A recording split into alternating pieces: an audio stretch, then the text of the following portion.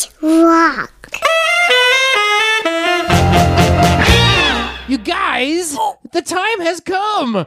We're here again. You're back with Song a Week. We're on the podcast where you get a brand new Don't Stop or We'll Die song a week. I'm Michael Cassidy. Oh, and I'm Paul Rust. And we're both members of the band Don't Stop or We'll Die. And we got a new song to play for people, right, Michael? That's right. We're going to play a new song a week, just like every Wednesday. And we're going to get to that in a little while. I'd say maybe 10, 12 minutes. Yeah, and Mike, we don't play it live, right? No, we fully produced that, mother. Yeah. And some folks help us along the way, do they not? I would say that Amin Zarukian Oh, and Tony Thaxton, the other members of Don't Stop or We'll Die, and producers of the pod, I mean, it's all in the gumbo. It takes all of us. that's right. That's Couldn't right. do it without them. Now, before we get to the song this week, I've been thinking lately how fun it used to be to put songs into the old jukebox.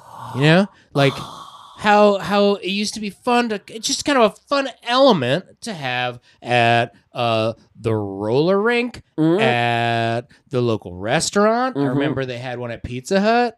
And one of the family style Pizza Huts. Yes, yeah. And yeah, oh my gosh. Jukeboxes were really wonderful. It's so interesting because I have some familiarity with them and I know we've used them before, but I don't really know if I know that much about jukeboxes. I'm kind of in the exact same place. Like, I mean, I'm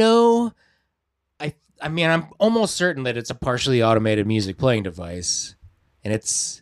Yeah. I don't know how it's it's coin operated? I mean, I think it's usually, I think you're right. I think, usually it's a coin operated, automated music playing device. Yeah. That's a good way of putting it. Like it'll play a patron selection. I guess it's from self-contained media. Oh, the media that's contained inside it is what they're, of course. In a classic jukebox, I guess is what we're talking about is the classic. The classic one. The classic jukebox has buttons, and then it has letters and numbers on them that's used to select, a specific record, which is that's some of this self-contained media. Is that true? Well, I'm just thinking off the top of my head about a classic jukebox. But the letters and the numbers... Are they used to select a specific record? Or I think you just punch in any number you want to and the song Your Heart's Desire. Yeah, and it just play. reads like your biochemistry. Yeah. I mean, that could be true. I mean, I could be wrong, though. I could be wrong. It also might not be a record. Some might use compact discs still. Like that's... Oh! Yeah, I mean, I think the disc changers are pretty much similar devices that are intended for home use, are small enough to fit in a shelf. Yeah, well, I think that would hold up to hundreds of discs and allow discs to be, I don't want to get ahead of myself, but I feel like it makes it easy to remove and replace and insert by the user. Yeah, like jukeboxes have to be kind of a growing place where compact discs are actually used. Where else are we using compact discs? I don't even have a CD player in my car anymore. Mike, you just saying that right now kind of made me feel like there could be a song we could at least riff on called Where Else Are You Gonna Put the Compact Disc? Where else are you gonna put that compact disc? Hey, where else you gonna put that compact disc? Hey, where else you gonna put that compact disc? Can't put it anywhere else. No. Not even, I don't have a PlayStation anymore even. It's a fair question. Where are you going to put all your compact discs? Now, Mike, if I'm not mistaken, though, even though I'm not very familiar with the usage of jukebox, I feel like I have a hunch about its history. Well, tell me what you know, and I'll fill in maybe some things I know. Correct me if I'm wrong, honestly, Mike. I mean, if I can. I'm not an expert. But I was pretty sure that the first forms of this automated coin-operated musical device known as the jukebox, I feel like it originated from like coin-operated music boxes and player pianos. Well, I mean, what are we talking about? Are these devices used? Well, paper rolls. Yeah, they used paper rolls, metal discs, metal cylinders to play a musical selection on an actual instrument. Some of them maybe even several actual instruments enclosed within the device. So the player piano had its own self-contained media, but it was actual instruments playing inside the musical device. Yeah, but get this, my man. Get this. I think it was maybe 1890. this guy, these guys, Lewis Glass and S. Arnold. Is it S. Arnold? Yeah, it's William S. Arnold and old Louis Glass. I remember their names, but I don't. I know what this they one. did. They invented the nickel in the slot phonograph. It was in San Francisco, Frisco Town. It was in the Frisco Town, and. Wait, this wasn't an Edison Class M electric phonograph. Exactly. Retrofitted with a device patented under the name of coin-actuated attachment for phonograph. Yes. Okay, yes, we're on the same page here. So, I mean, we're talking the 1890s. That's the music that was heard via one of 4 listening tubes. 4 listening tubes also sounds like a fun song we could just riff. 4 listening tubes. 4 listening tubes. 4 listening tubes. I only had 2, but now I got 4 listening tubes. I only had 2, but now I got 4 listening tubes. I need more than 4. But you take what you get, and you don't get upset. That's pretty good. That's sweet. Well, I would say, I mean, we're getting somewhere here that player pianos led to the jukebox, right? Yeah. Like a player piano's an analog jukebox. But early designs, you know, upon receiving a coin, unlock the mechanism. And I want to get this right.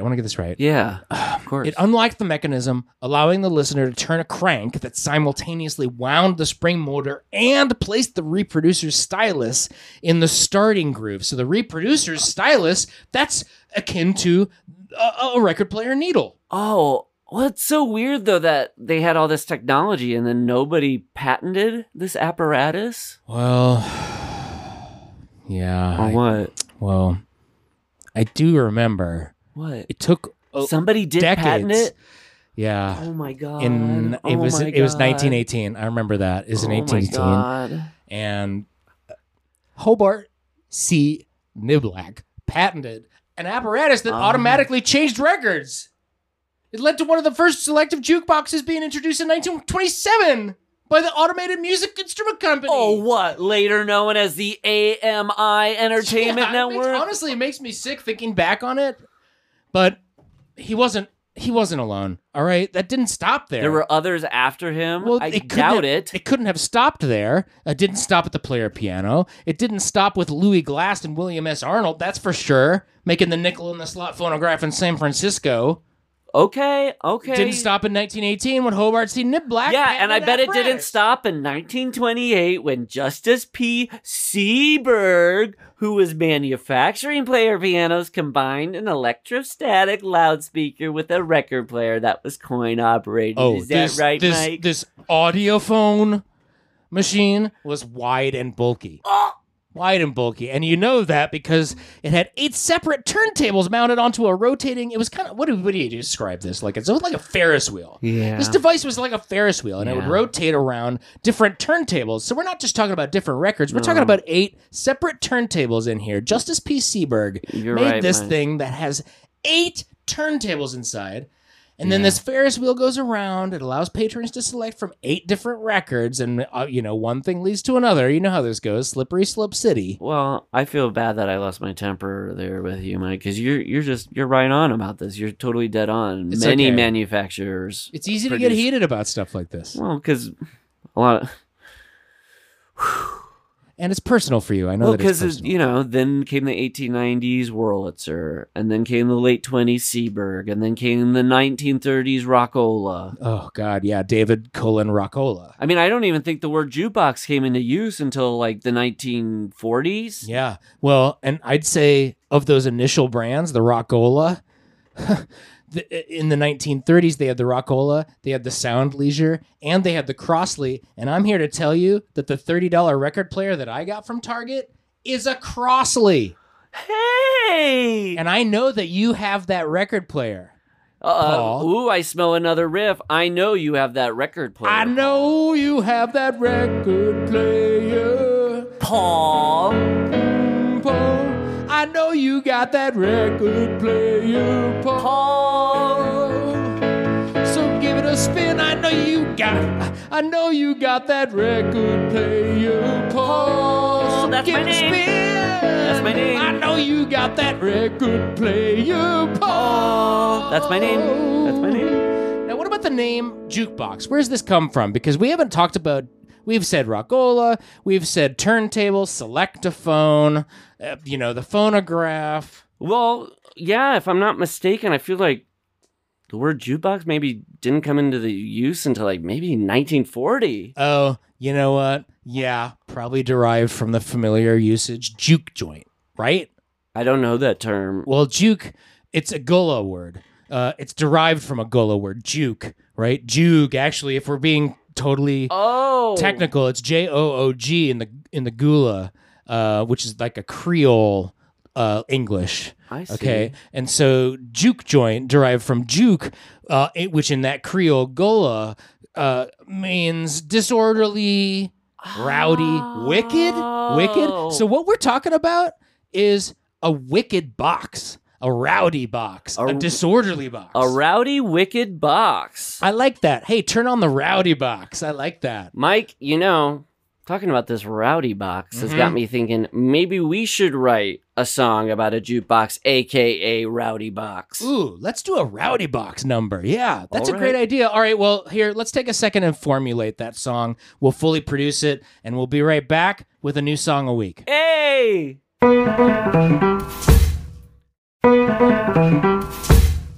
Hey, guys, we're back, and it's that time, our favorite time. We get to deliver a brand new song to you guys. Here is our brand new tune. Turn it up!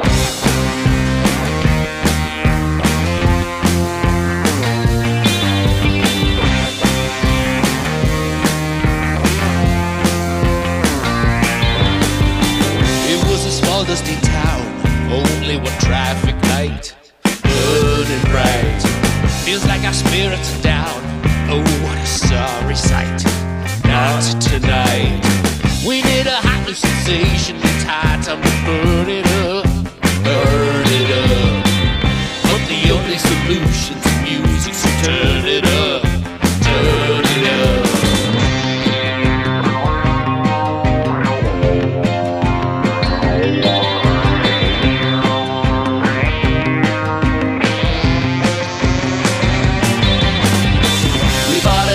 Online, they shipped it overnight. It's on the taxpayers' dime, but they're not putting up a fight. 'Cause it's alright. We put it in the town square, and other people are turning up. They're turning up. So drop a quarter inside, pick a song and turn it up. Turn it up.